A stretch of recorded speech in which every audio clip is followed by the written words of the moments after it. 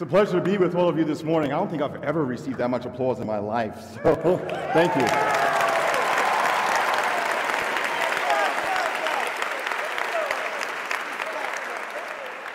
Certainly a pleasure to be here, of course, bringing greetings from that beautiful town of Matthews in North Carolina, and where I've had the pleasure of serving as a chaplain, as you already heard, at Covenant Day School. And I believe many of our graduates have come through these hallowed halls here at Covenant College. I believe maybe some alum here this morning. I don't even know yet, but maybe I'll see you afterward. But we are glad to have this connection with your school, and I have, for a long time, have watched from afar of what God has been doing at this school, and anticipating that He will continue to use all of you, every single one here, to be salt and light in this world. And I know that you are being blessed as you are working with each other now, as you are building friendships and going through moments and your time here at Covenant College that you will never forget. So I am excited for you. I'm excited to be here with you this morning, and it's my pleasure to open up God's Word with you together. So if you're following along, you can turn to the Gospel of Luke. It'll be at the end of the Gospel of Luke, chapter 24. And I'm going to read from a familiar passage. We're going to go on a little trip. We're going to travel on a road to Emmaus. A road to Emmaus. Luke chapter 24, starting at verse 13. That very day, two of them were going to a village named Emmaus, about 7 miles from Jerusalem, and they were talking with each other about all these things that had happened. While they were talking and discussing together, Jesus himself drew near and went with them, but their eyes were kept from recognizing him. And he said to them, "What is this conversation that you are holding with each other as you walk?" And they stood still, looking sad. Then one of them, named Cleopas, answered him, "Are you the only visitor to Jerusalem who does not know the things that have happened there in these days?" And he said to them, "What things?" And they said to him, "Concerning Jesus of Nazareth, a man who was a prophet, mighty in deed and word before God and all the people, and how our chief priests and rulers delivered him up to be condemned to death and crucified him. But we had hoped that he was the one to redeem Israel. Yes, and besides all this, it is now the third day since these things happened. Moreover, some women of our company amazed us. They were at the tomb early in the morning, and when they did not find his body, they came back saying that they had even seen a vision of angels who said that he was alive.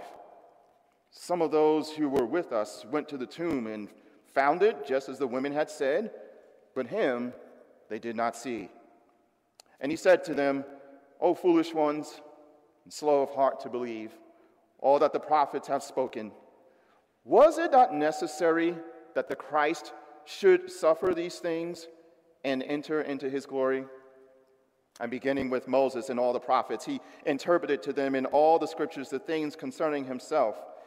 So they drew near to the village to which they were going. He acted as if he were going farther, but they urged him strongly, saying, "Stay with us, for it is toward evening, and the day is now far spent." So he went in to stay with them. When he was at table with them, he took the bread and blessed and broke it and gave it to them. And their eyes were opened, and they recognized him, and he vanished from their sight. They said to each other, "Did not our hearts burn within us while he talked to us on the road, while he opened to us the scriptures?" And they rose that same hour and returned to Jerusalem. And they found the 11 and those who were with them gathered together, saying, "The Lord has risen indeed and has appeared to Simon." Then they told what had happened on the road and how he was known to them in the breaking of the bread. This is the word of the Lord. Thanks be to God. Notice these two men, these disciples, at the end of their encounter with Jesus, they say something that maybe some of us have not been able to say for a long time concerning the faith. Didn't our hearts burn within us?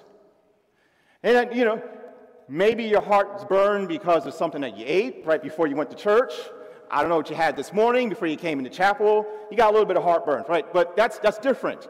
What they're talking about here is a passion But not just a wild passion, a complete abandon, although that's certainly part of the picture, but also this sense of connection to God.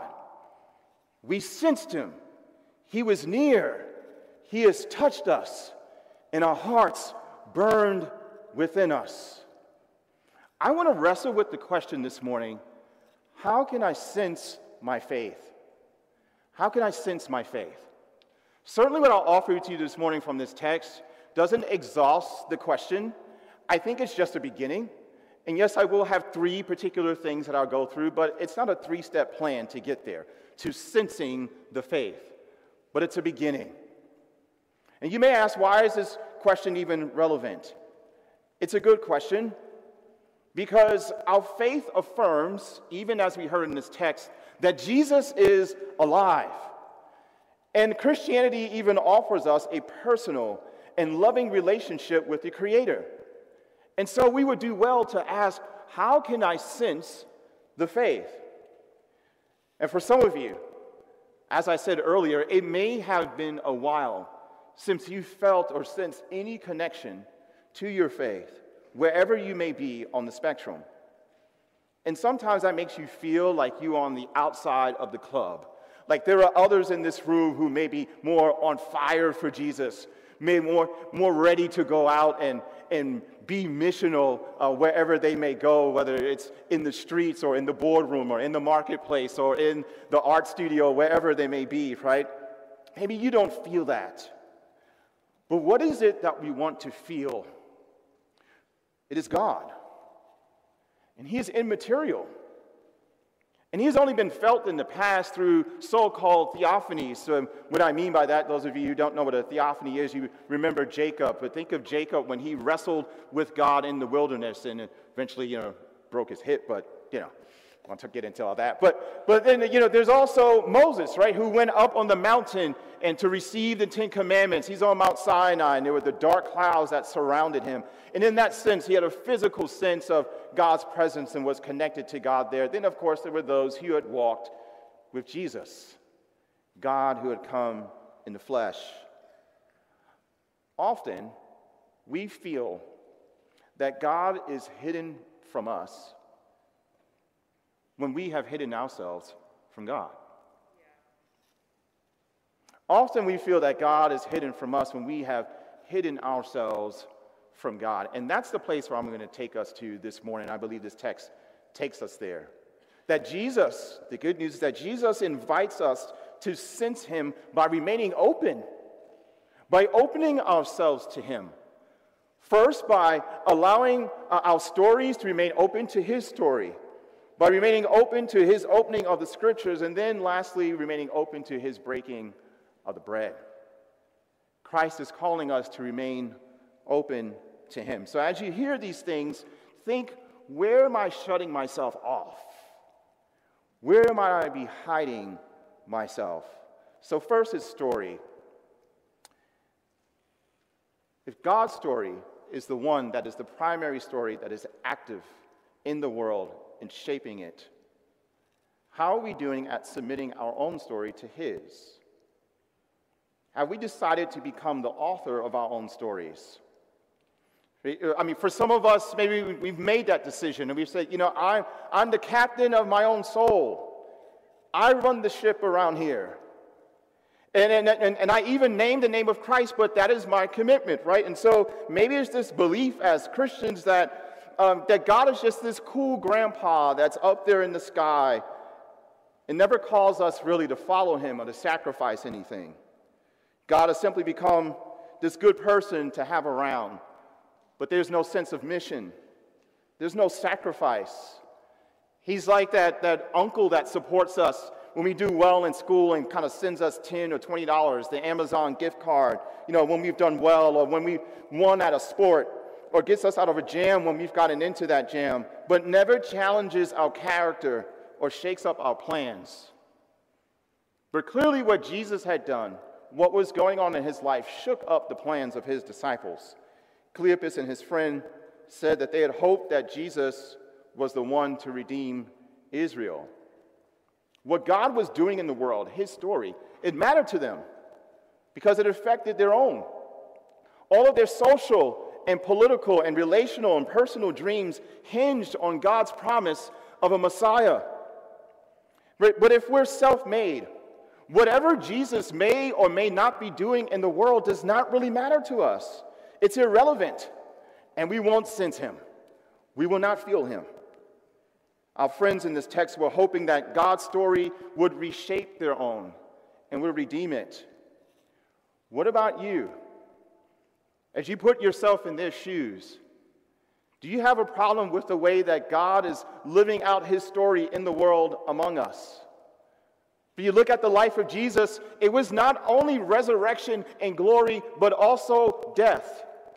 And perhaps as we look at some of our own stories, we see that too. Like, I thought that when I became a Christian, it would be nothing but resurrection and glory. What's all this suffering? Why am I experiencing these little deaths in life? You know what? God, I'll take over from here. You've made a big mess out of this. And hence we feel disconnected. Because there may be some place, some hard place in our life, some place in where we are suffering, and we refuse to let God author it, to shape it. God does not waste any of our suffering. We don't have the power to make something great out of it. But if our life is in Christ, not only did he rise from the dead, not only is he ascended in glory, but he also suffered. But if our life is in his, everything that we go through has complete and total meaning because of what he has done. Are there parts of our stories that we are hiding from God? As we're evaluating our faith, we have to ask ourselves who or what we hope will direct our stories. To the extent that we are willing to let God's story shape our own, we will also become more open to a personal connection with God. Second thing, remaining open to God's opening of the Scriptures. Right? These disciples, Cleopas and his friend, they had believed that God was at work in the world, and they tried to let him shape their story, but they found his actions confusing. This is the Messiah. This is the one that God has sent to usher in the kingdom of God. But he was killed.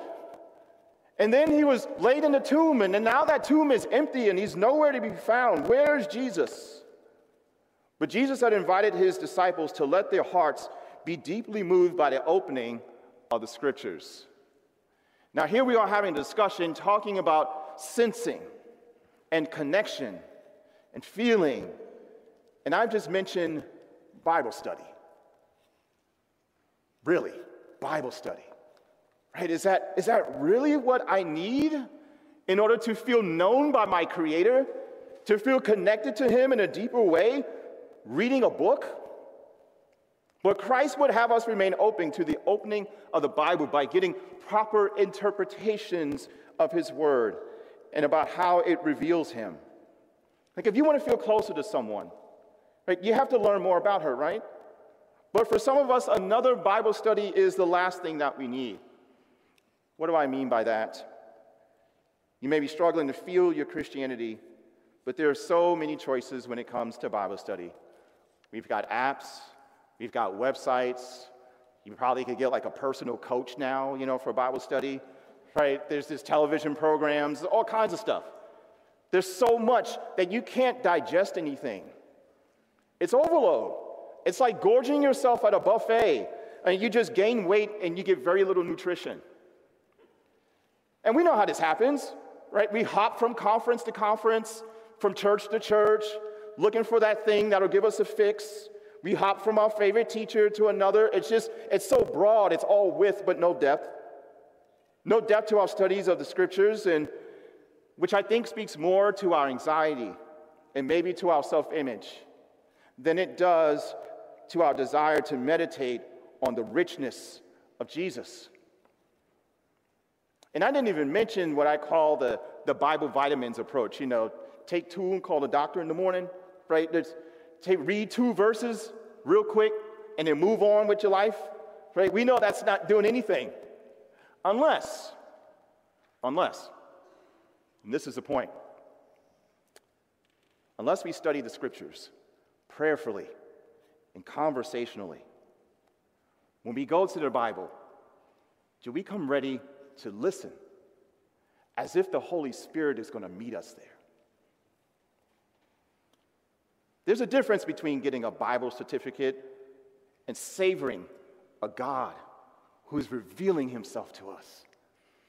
I mean, could you imagine what your friendships would look like if, one of your friends had something important to tell you, and you're like, yeah, just send it to me by text.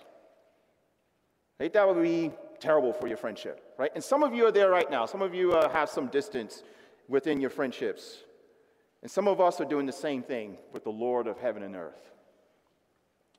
But if our hearts were burned within us over the revealing of Christ and the gospel of the kingdom and his resurrection, then we must remain open to the opening of his scriptures, tending to them with prayer and with meditation, even if it's just 2 verses. But third, we must remain open to his breaking of the bread.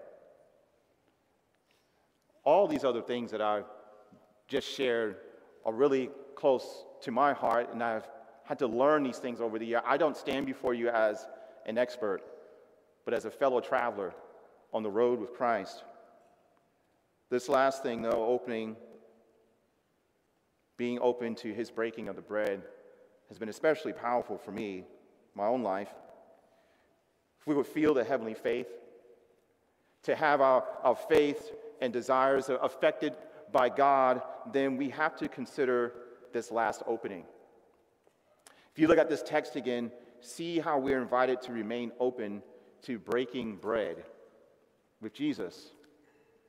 These disciples, they were confused, they were sad, they were heartbroken, and yes, they were lost. But they had become enthralled by Jesus' teaching, so they didn't want things to end. They invited him back to the house, right? And they wanted to make sure that their new friend was taken care of for the night. Some commentators even say that Jesus, when he sat down to eat with them, wasn't necessarily having the Lord's Supper with them. But then look at Luke's account. He says that Jesus took the bread and he blessed it and he broke it. Doesn't that sound familiar? Doesn't that sound like what some of you did yesterday in your churches at the Lord's table? What Jesus did was enough to remind his disciples of what Jesus would do before any meal, and especially at the Lord's Supper that he had had with his apostles. And then also look at verse 35. It says, in the breaking of the bread, not as they broke bread. The use of the definite article the makes it very specific for, at least for Luke, who uses this phrase again in the book of Acts when he's referring to communion. Why am I making such a big deal out of this breaking of the bread? Because when you break bread with someone, you're building a level of intimacy. Pretty soon here, you all are going to have lunch with someone else, right? And who you invite to the table and who you choose not to invite to the table says something. You're inviting others in, building a level of intimacy and pushing some others out. When you sit down eye to eye and eat with the Lord, the Son of God, you have to recognize that one of you doesn't belong there. One of you tries to keep standards and the other one is the standard. God is holy. He's our creator, and because he has given us life, we owe him our obedience. But you can't eat with someone for long before it dawns on you what's missing in the relationship and how that relationship may already be failing or need some help. To eat with God is to eat with someone who has every right to let you choke on your food. Frankly, right? Every right to let you choke on your shame. Every right to let you choke on your failures and your sins, your brokenness, your wounds. Every right to let you choke on the problems that you're facing. But the breaking of the bread, The Lord's Supper reminds us that Jesus' body was broken for our guilt and for our healing. Without his sacrifice, without him taking on for an entire day the wrath of God for all our sins, past, present, and future, we could never have any of God's promises. And that is why he had to suffer before entering into his glory. So when Jesus gives thanks to God for having a meal with these disciples, as he does with each of us, he knows that he has already done what it took to make us holy in the sight of God. This reality really is the most crucial thing that we must remain open to if we would feel the Christian faith. Can you receive Christ's body, which is broken for you? Can you still? Do you actually believe yourself to be a helpless sinner, justly deserving eternal condemnation from God unless he has mercy on you? If so, then take a good, honest look at your lives and ask yourself if there's some sinful desire or practice that you refuse to let Jesus touch. Really, if this is your issue, then there's no wonder that you're having struggles feeling the faith. But letting God shape your story and meditating on him through his word really are secondary to this. You ever go to someone's house for a meal and you can tell that things just aren't right? You know, you sit at the table and people there are just not connecting, they're not getting along. It's awkward, right? Maybe some of you have come from dinner tables like that in your own home. The food's good, the decor looks nice, everything's set, looks like something from HGTV or something like that. It's awesome.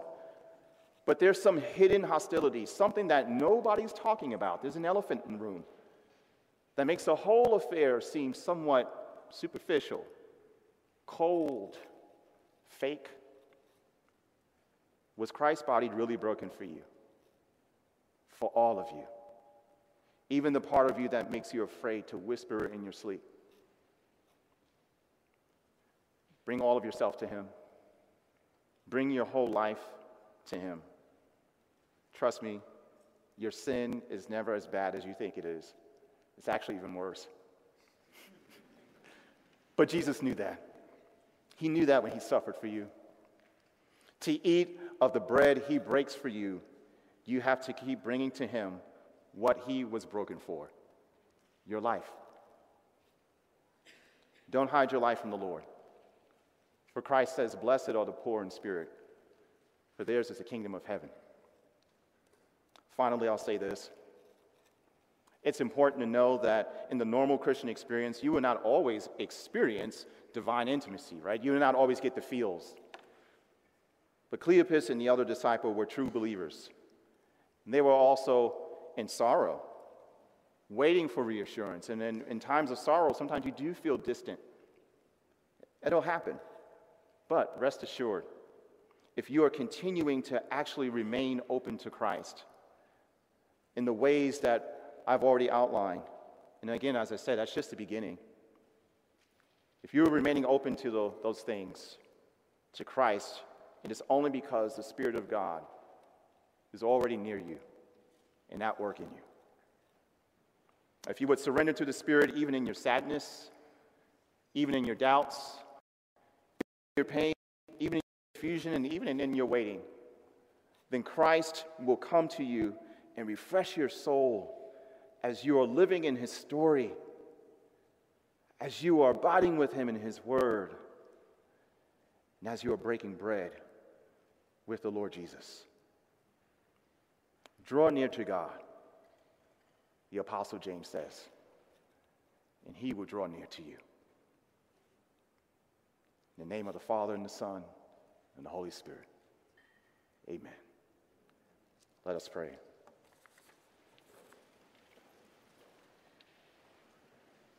God, we thank you for this glorious day. We are in need of your touch. Just as you are renewing the face of the earth, we ask that you would renew our lives. Come near to us, God, as we take our small steps toward you. Give us the confidence that we need to trust that you will meet us, whether in death or in resurrection or in glory. You are all things, God. Everything belongs to you. We desire for our lives to be shaped by your love, shaped by your grace. Help us, O Lord, so that we too may be able to exclaim in the presence of Jesus, did not our hearts burn within us? In the name of the King we pray. Amen.